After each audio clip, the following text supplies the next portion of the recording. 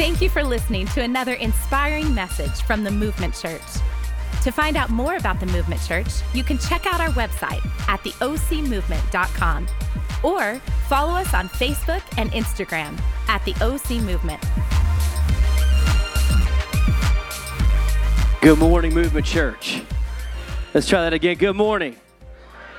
Man, I hope you came ready to get something good from God. I think He's up to some big stuff. I love it when you engage. I could hear you singing most of you actually sound so well, but I could hear you singing. It was amazing, and I just think God shows up. In fact, there's a scripture that says when we show up and we worship, that He inhabits the praises of His people, which means that there's something that triggers the heart of God like nothing else when we sing songs of praise and adoration for who God is. That's why we start every service off with worship. So don't miss worship. It's my favorite part of any church service I ever attend because God does something unique in our lives.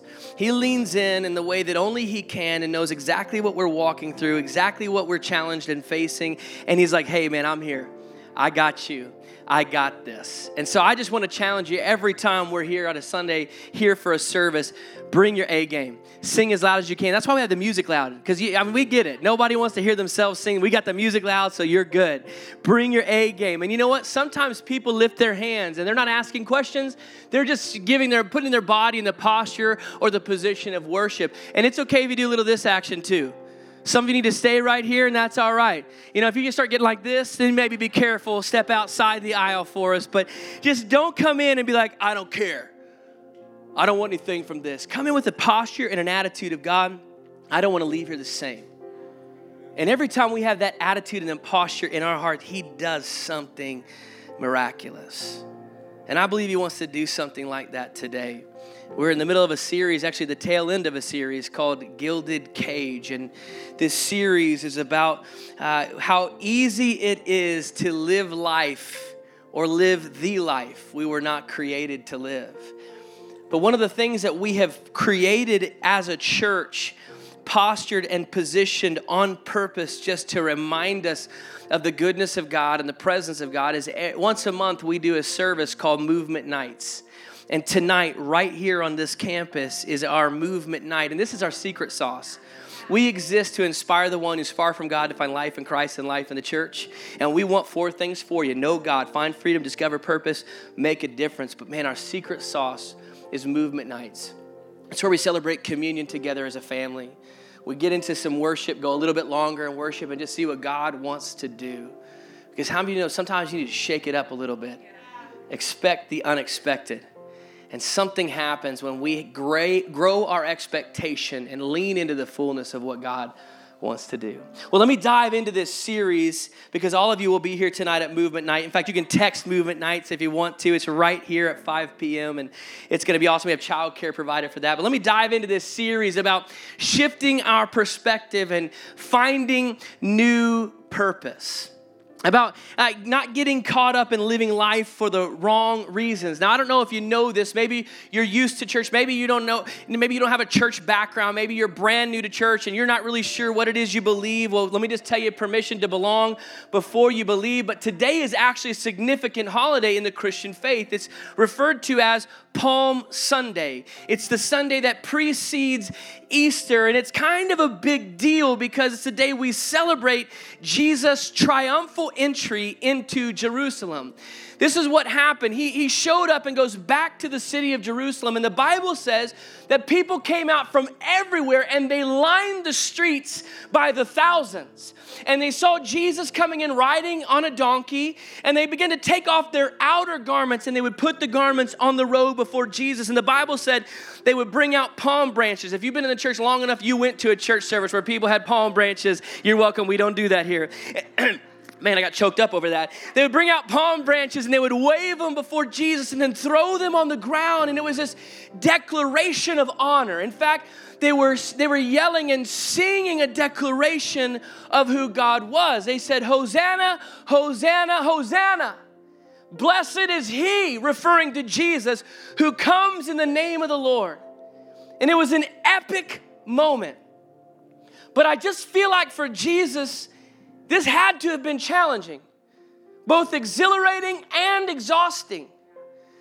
Because the very people who were screaming Hosanna and worshiping Jesus and laying their garment down before him and waving palm branches, the very people who were saying, Hosanna, blessed is he who comes in the name of the Lord, are the very people who in just a few days' time would be gathered outside the walls of a palace and screaming at the top of their lungs, crucify him. Crucify him, as they stood trial next to a murderer and the people yelled for his death. This had to have been challenging for Jesus. And I think one of the reasons why he was able to experience that moment while simultaneously knowing what would happen in just a few days is because Jesus knew why he was here. It was never confusing for him. He never forgot. He never lost sight of his why. In fact, over and over in Scripture, he was reminding his followers, hey, let me tell you why I'm here. I'm not here to make you feel good. I'm not here to help the people who are already healthy, who are already connected. He said, I'm here to seek and to save the lost. And there's something that happens to you and me when we know our why. It makes the most challenging of what's that much more bearable. Today, over the next 30 minutes, I just have 3 questions I want to suggest to you. And I would call this a back pocket sermon. My hope is that this will help you discover the why, your why. And a back pocket sermon means I don't think you'll discover this in the next 30 minutes, but this is one of those sermons you put in your back pocket. And later tonight or tomorrow morning on your commute or in a conversation with your spouse or a great friend, you pull this sermon back out and you have a conversation. And you weave the Holy Spirit into that and say, God, what are you trying to speak to me? 3 questions that I hope will help you discover your why. But here's what I want to ask. It's something I ask every week, but I don't want that to become redundant. We did not start a church and we do not have church just for the sake of having church. We do this so that people who are lost can be found. For those that are found can become more like Jesus.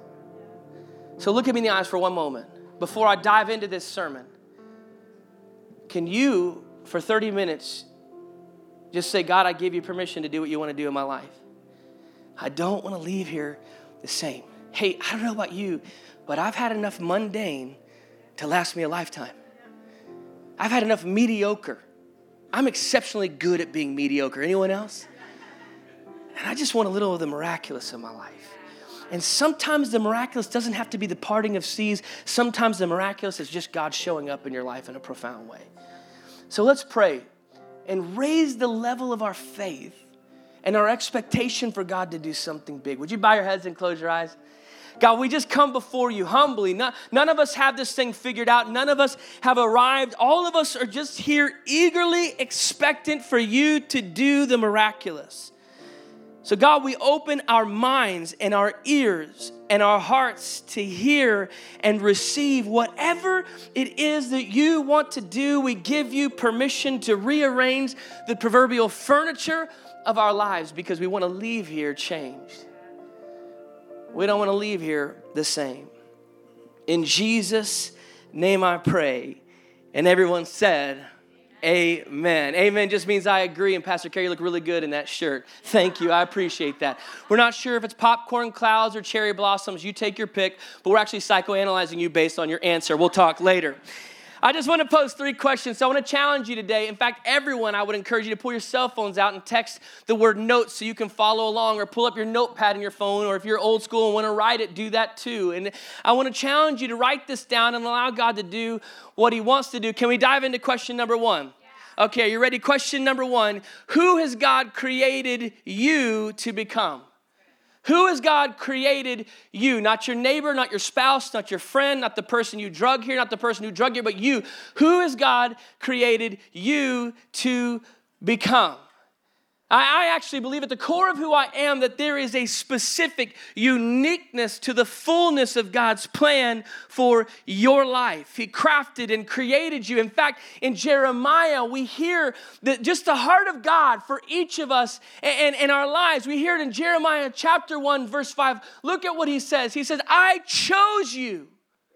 I chose you before I formed you in the womb.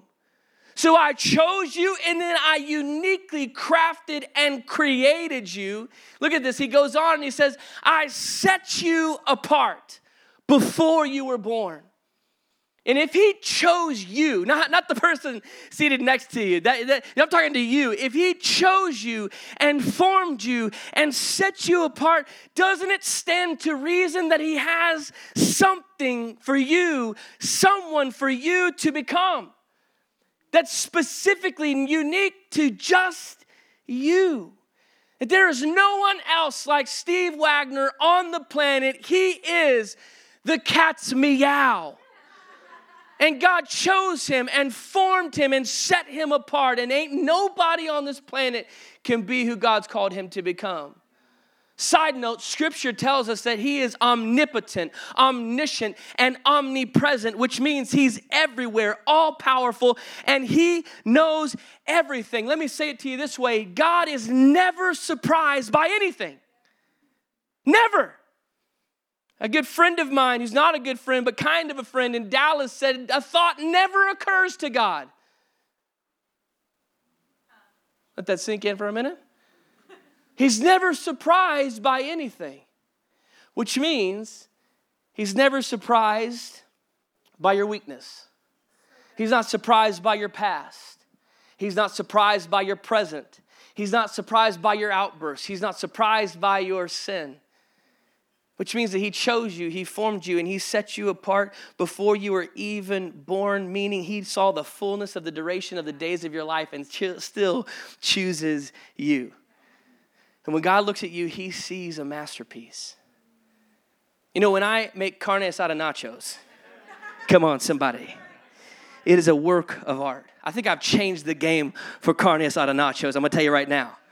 Now, you guys just put chips on something and throw some things and throw it in the oven, but that is not how we do carne asada nachos at my house. We take each chip intricately and pick it out of the bag of homemade chips from this carniceria down the street from my house, and we place them each individually on the pan. And then we take a dollop of refried black beans and place it specifically on each chip. You think I'm kidding, but this is how the anointing works. And then we take a medallion of pre-marinated carne asada and place it on each dollop of bean, which is on the individual chip, and we sprinkle some cilantro and some grated, y'all hungry yet in this house? And we sprinkle some grated cheese on it, and we slide it into the oven, and we pull it out just as the cheese begins to bubble and get a little crusty. Anybody know what I'm talking about? And then my wife, who has the best guacamole you've ever had in your entire life, we take that and some sour cream and some jalapenos because we need a little spice, and then we top that with what I call Jesus special sauce, which is sriracha. Do I have any sriracha fans in here? If you're not a sriracha fan, we're praying for your salvation. And then we just sit back and we breathe and we eat. Anybody hungry now? It is a culinary masterpiece. Now, you may not think so because you can't see it. But to me, it's a masterpiece. Do you want to know why? Because I created it. And I know the plans that I have for these nachos. Plans to devour and not waste. Plans to be full of carne asada. Plans to give me a hope and a future. Can I get an amen for some nachos? It's my masterpiece, and yet God calls you his masterpiece. Look at Ephesians chapter 2. It says, for we are God's masterpiece. He has created us anew in Christ Jesus so we can do the good things which he planned for us long ago. So let me just ask you a question, my friend. The masterpiece creation of the one and only God the Father. What are the God dreams in your heart? Like not just the dreams, but what are the God dreams? Now, maybe you're here and you're like 16 and you know exactly what those are. Maybe you're here and you're approaching 60 and you think those days are behind me. No, I'm sorry. If you're still breathing, God is the giver and the creator of dreams, so he's still got more for you to do. So what are the God dreams in your life? Who has God called you to become? What are the things that on the inside you're like, this is what I know I was created to do? It terrifies me to think that some people walk through this life and have no clue. It can seem overwhelming.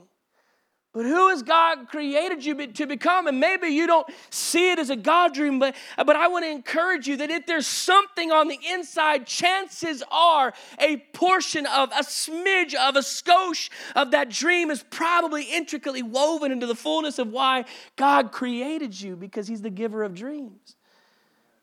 Who has God created you to become? Maybe you don't know, and that's okay. There's no shame. But let us help you. It's one of the reasons we exist. Personally, for me, my personal calling on life, look at me, is to awaken destiny in the lives of people I come in contact with. Let us help you. That's why we do Next Steps every Sunday. It's a starting point to go, it may not be the fullness, but it'll pull back the curtains and open our eyes to begin to see or scratch the surface of what God is and wanting to do. Who has God called you to become? Question number 2, are you ready? Who am I becoming? Write that down. Who am I becoming? Who I am called to become may not be who I am becoming. Let me say that again. Who I'm called and created to become may not be who I am becoming. Let me illustrate it. God gives us a picture of this, and he always uses marriage as an illustration. And in Genesis chapter 2, he said, the two shall come together and become one flesh. And whenever God is speaking, it's always multi-layered, multifaceted. Now, obviously, God is talking about here the consummation of marriage, but you and I know it goes so much further than that, because it takes so much more than the mere consummation of a marriage on a wedding night for two to become one. It takes a lifetime. It's a journey that starts in a moment but continues. It's a moment that is predicated by a lifetime of choices. And who I am becoming may not be who I was created to become. Becoming is defined as any process of change. Any process of change. Aristotle said it like this: any change involving realization of potential as a movement from the lower level of potential to the higher level of actuality. In other words, it is changing. Who you are becoming, my friends, is directly connected to how you behave. Who you are becoming is directly connected to how you behave, which begs the question, how are you behaving right now? Your life, your choices right now. Let's talk about a few things that tend to shape our behavior. So what are the things in our life that shape our behavior? I think one important note is my thoughts shape my behavior. How I think, thank you, Megan, shapes my behavior. We see this illustrated in Scripture, and I don't have time to go into the fullness of it, but there's a people group called the Hebrews who, as we find them in Scripture, are living in the land of Egypt in peace, amicably. In fact, God set it up.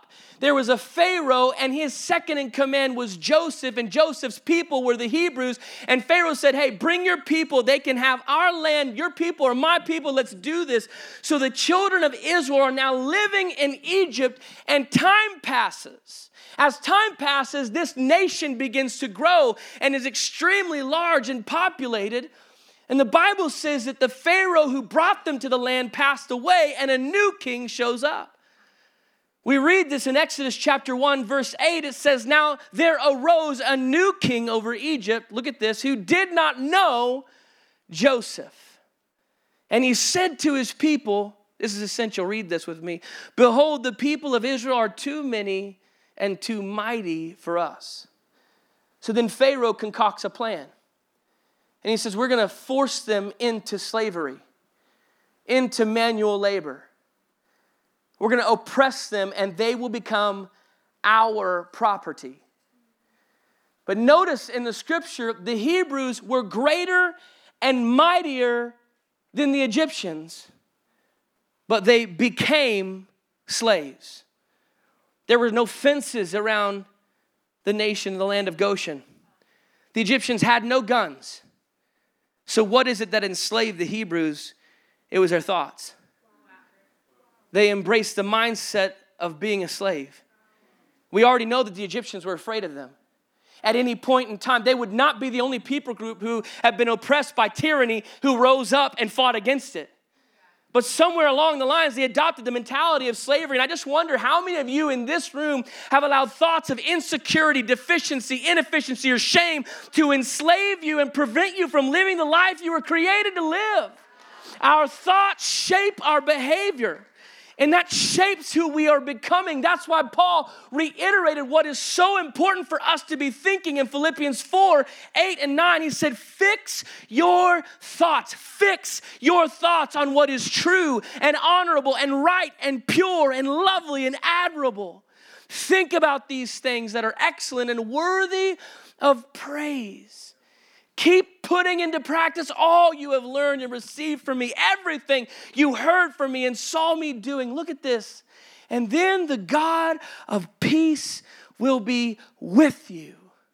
Your thoughts are shaping the way you behave, and how you behave affects who you are becoming. You know what else shapes the way that you behave is words.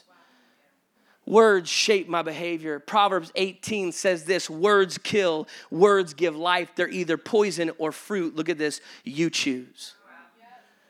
You choose the words that you speak out of your mouth, and listen, you choose how the words spoken from other people affect you. All of us in this room could point to a moment or a time when somebody said something to us that broke our heart or stabbed us in the back. We could probably point out where we were standing, what we were wearing, what date it was, why, because it was so painful. But nobody has the power to allow those words to shape us except for ourselves.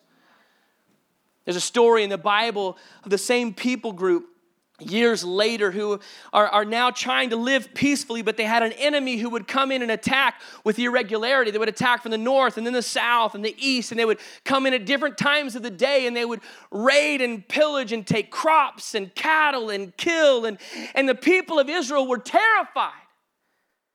And the Bible talks about one man in particular, and his name was Gideon. You may know the story. And this guy was created by God. He was chosen and formed and set apart. And when his story emerges, the narrative begins to expand. We find Gideon hiding in his basement.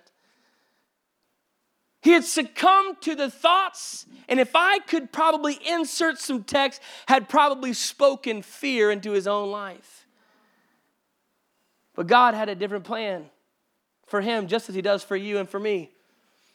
So God sends an angel to talk to Gideon. And this is the only verse we're going to read of this story today. It's found in Judges chapter 6, verse 12. The angel shows up, and when the angel of the Lord appeared to Gideon, he said, look at this, the Lord is with you, mighty warrior. Turn to your neighbor and say, you're a mighty warrior. Turn to your second choice, say, you too. He said, you're a mighty warrior. Then he begins to unpack God's plan of salvation and how God was going to use Gideon to help deliver the people of Israel. And he did it. But isn't it interesting that before he could give him the plan, before he even told him, you've got the victory, what did the angel need to do? Remind Gideon, yo, you're a warrior. I don't know why my voice cracked. You're a warrior. You've got this thing. Is it possible that Gideon had been living his life telling himself, I'm not strong enough, I'm not good enough, I can't do this? And the angel shows up and said, whoa, I created you to become something great. And you need to be reminded that you're a warrior.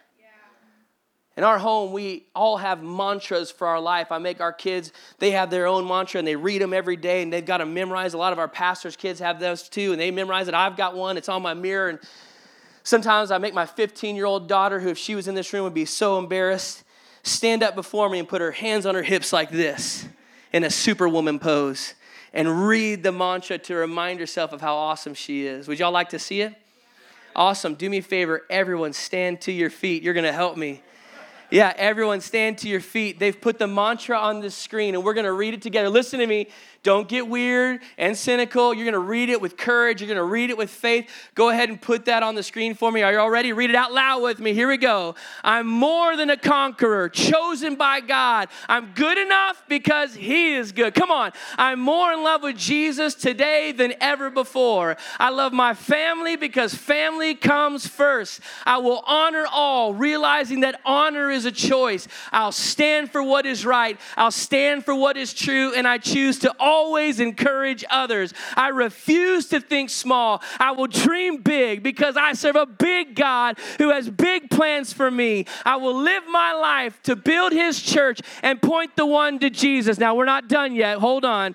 This time, put your hands on your hips. Come on. If you feel it, you can throw that rock fist up in the air. Read this loud and proud. Are you ready? I will not quit. I will not retire. I will dig deeper, run faster, be stronger than my excuses. I did not wake up to be mediocre. Let's do this. Come on, give somebody a high five. Give like 3 people a high five, and you may be. Y'all feel better already, don't you? It's like, man, I'm excited. Let's go fight Apollo Creed right now. Let's get this on. Are you tracking me? Hey, sometimes some of you need a mantra, and if you want this, I'll send it to you. You just need to remind yourself, listen, not just with thoughts, but with your words. Wait a minute, I'm more than a conqueror. I'm chosen by God. I'm good enough because he is good. Are you tracking with me? If your marriage is suffering, say, you know what? It might not be great. It's going to get better. Can I get an amen? Sometimes we got to remind ourselves that God's still in this thing. Why? Because our words shape our behavior, and they impact who we are becoming. Can I get an amen from a rowdy church for a moment? Let me tell you, our thoughts, our words, and our actions shape our behavior. Yeah, hey, by the way, it matters the choices and the actions that you're taking. Your actions paint a vivid picture of who you are becoming. Jesus said this when he was talking about his disciples. He said, you want to know who loves me? You want to know who's following me? In Matthew 7:16, he said, you can spot them by their actions. For their fruits of their character will be what? Obvious. Which means if people don't know you're a follower of Christ,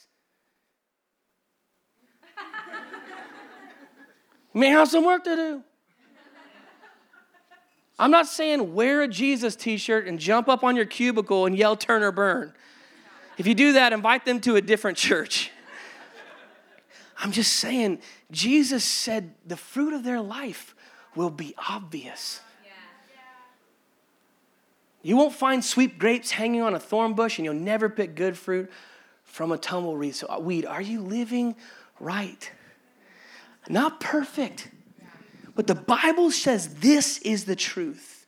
We read the word, it says God's word is a lamp unto my feet and a light unto my path, which means there is a right way for me to live. You don't get to decide what truth is, my friends. You don't get to, or you're writing the scripture. Got really quiet in here. How you live actually matters. Ask yourself this question, am I pursuing the things that God has for me? Not just the things that I want. Thoughts lead to actions. Actions fuel habits, and habits perpetuate who you become. It's shaping who you are becoming. Our actions are shaping our behavior and impacting who we are becoming. Another thing that shapes our behavior is environments. Environments. If your thoughts, words, and actions create behavior, then the environment is the soil. So what kind of environment are you in? The people that you're with. If it's a negative environment, it's going to produce negative thoughts, words, and actions. If it's a cynical environment, it's going to produce cynical thoughts, words, and actions. If it's a faithless environment, it's going to produce faithless thoughts, words, and actions. Are you tracking with me today, people? Some of you just need to get around some folk who know how to have faith for you. If all you are is negative, you need to be around my wife. She's always positive. Obviously, God knew I needed her. When you're facing some challenges, you don't need to remind yourself that life sucks sometimes. We get it. You need some people around you say, hey, it might be this way today, but God's still in it. Are you tracking with me today? We got good friends who go to this church and their son and grandson is facing some very critical health challenges. It's the kind where the doctors don't have answers. My friends, that's a scary place to be. You ever been there? It's a scary place to be. And what decisions do you make? How do you handle this? Well, let's just be real about it. Okay, great. Here's what the doctor said. Where do we go from here? And the grandfather's a good friend of mine, and he was talking about the story, and he said, you know what? I just got this random call from Michael and Judy Calderon, and we're elders in our church. And they're on the phone, both of them speaker, just like, rah! He said, I know what the doctor said, but let me tell you who the good physician is. And they began to pray a prayer of faith, saying we don't have to listen to the lies of the enemy. We're going to act with wisdom, but we're going to believe with faith. And he said, I had to pull the car over, and I'm weeping, and I just needed to be reminded that God is still in this. Thank God for some faith-filled people. What environments are you in? Jesus went to the temple one point, and he became so heartbroken, it spurred him to anger. The Bible says he forged and fashioned a whip and turned the tables upside down. Why? Because they were buying and selling and trading and consuming goods, and all in the name of God with the appearance of godliness, but it was void of the purpose in the heart of God. And Jesus went in and disrupted everything. And then he spoke to him, you've changed the environment of the church. In Matthew 21, he said, my house will be called a house of prayer, but you make it a den of robbers. So the temple will be a house of prayer, an environment where God is welcome. Could it possibly be foreshadowing?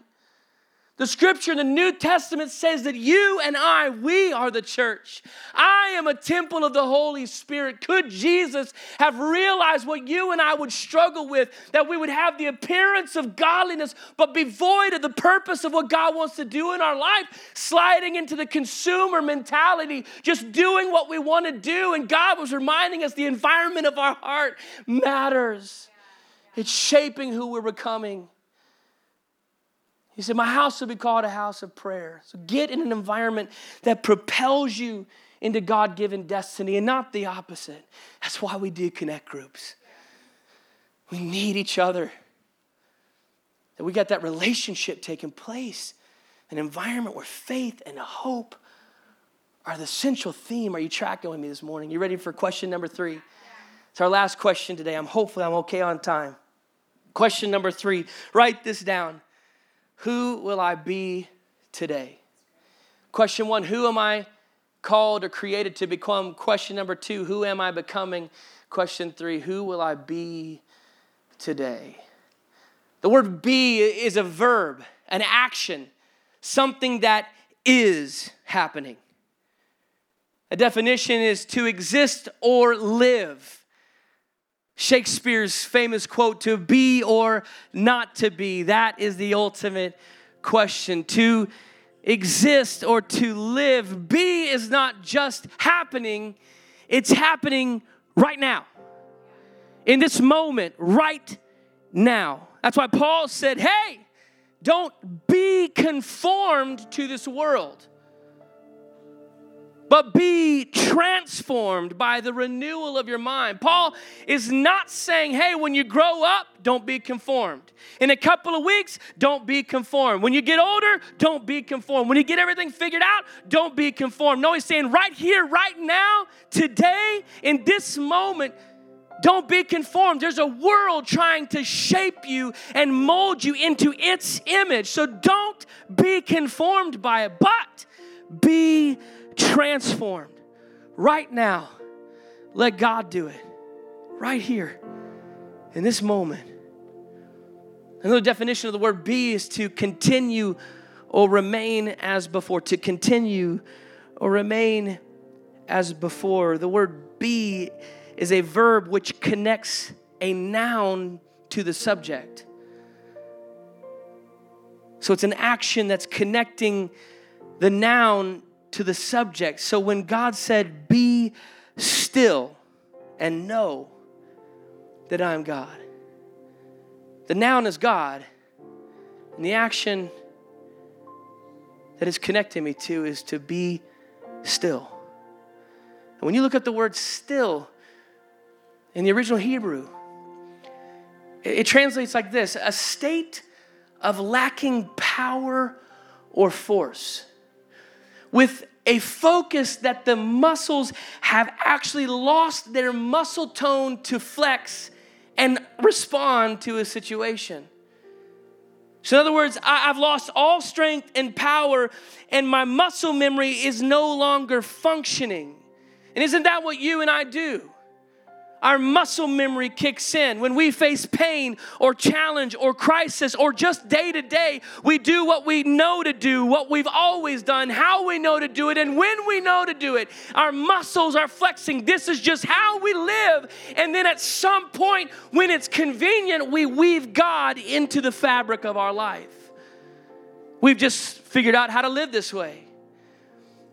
But in the scripture, Jesus is calling me just to be still with him. Right now, be still. To be weak, no answers, no plan, no strength, no ideas, just to be and know. Not hear, not think, not concoct a plan, but to know him. And to know God is to have an understanding that God has got this thing.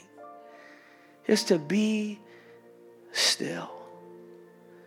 You know, we just recently went to Africa and got a great thing happening there, the Movement Church campus. And anytime we're in Africa, you got to go on a safari. And so we did. I've been on quite a few, and it's always great to hear the stories from the safari guides. And this year I learned a story, and he told us about the zebras, which they referred to weirdly as zebras. I said, stop saying that, it's zebra. He told us a story about the zebra. He said when a zebra gives birth to its foal or colt or whatever it's called, they learn to walk within the first couple of hours of their life. And so the mother zebra will take the foal or the colt away from the herd. They stay in herds for safety. But she'll take the foal away from the herd, completely out of sight. And she'll stay away for up to a month, sometimes 2. I said, why does she do that? He said, because the baby is learning the stripes of the mother. And then all of a sudden it dawned on me. Have you ever seen zebras? Imagine trying to find your mom by her stripes if you don't know her stripes. So in that month, the baby and the mother stay so close that the baby memorizes and knows exactly what she looks like from every angle.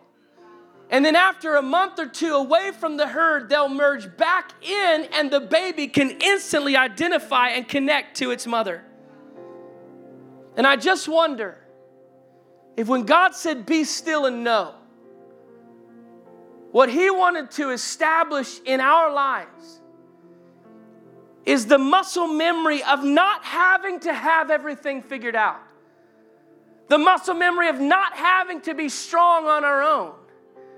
But the muscle memory of just knowing that come thick and thin, through heaven or hell, in the good times and in the bad times, when I'm scared out of my mind and when I'm on the mountaintop, that in the midst of everything, I know that God is in this. He's with me. He's for me. That I'm more than a conqueror, that I'm good enough because he is good. And I wonder if he established it that way, that he created me to become someone. And if I'm going to become someone, then who I'm becoming actually matters. But it all starts with me just simply being willing to be in his presence, to know who he is, to recognize his voice, so that no matter what I'm facing, I'm living the life I was created to live. I would just imagine that 2,000 years ago when Jesus was riding on the donkey in the triumphal entry, he was probably overwhelmed more with compassion than exhilaration, because he knew why he was here. And it wasn't a deterrent for him. It didn't shift anything for him. He didn't say, you know what, this is good. I've got the army. Let's establish my kingdom. He stayed faithful to the mission at hand because he knew his why. Who has God created you to become? Who are you becoming? And who will you be today? Who will you be today? You know, I know that in a room like this, in a church like this, there are people here who go, you know what, I've got some work to do and some things to change and rearrange. But there's also some people here who actually need to begin the journey with Jesus. You want to talk about who God's created you to become, you got to start by knowing God.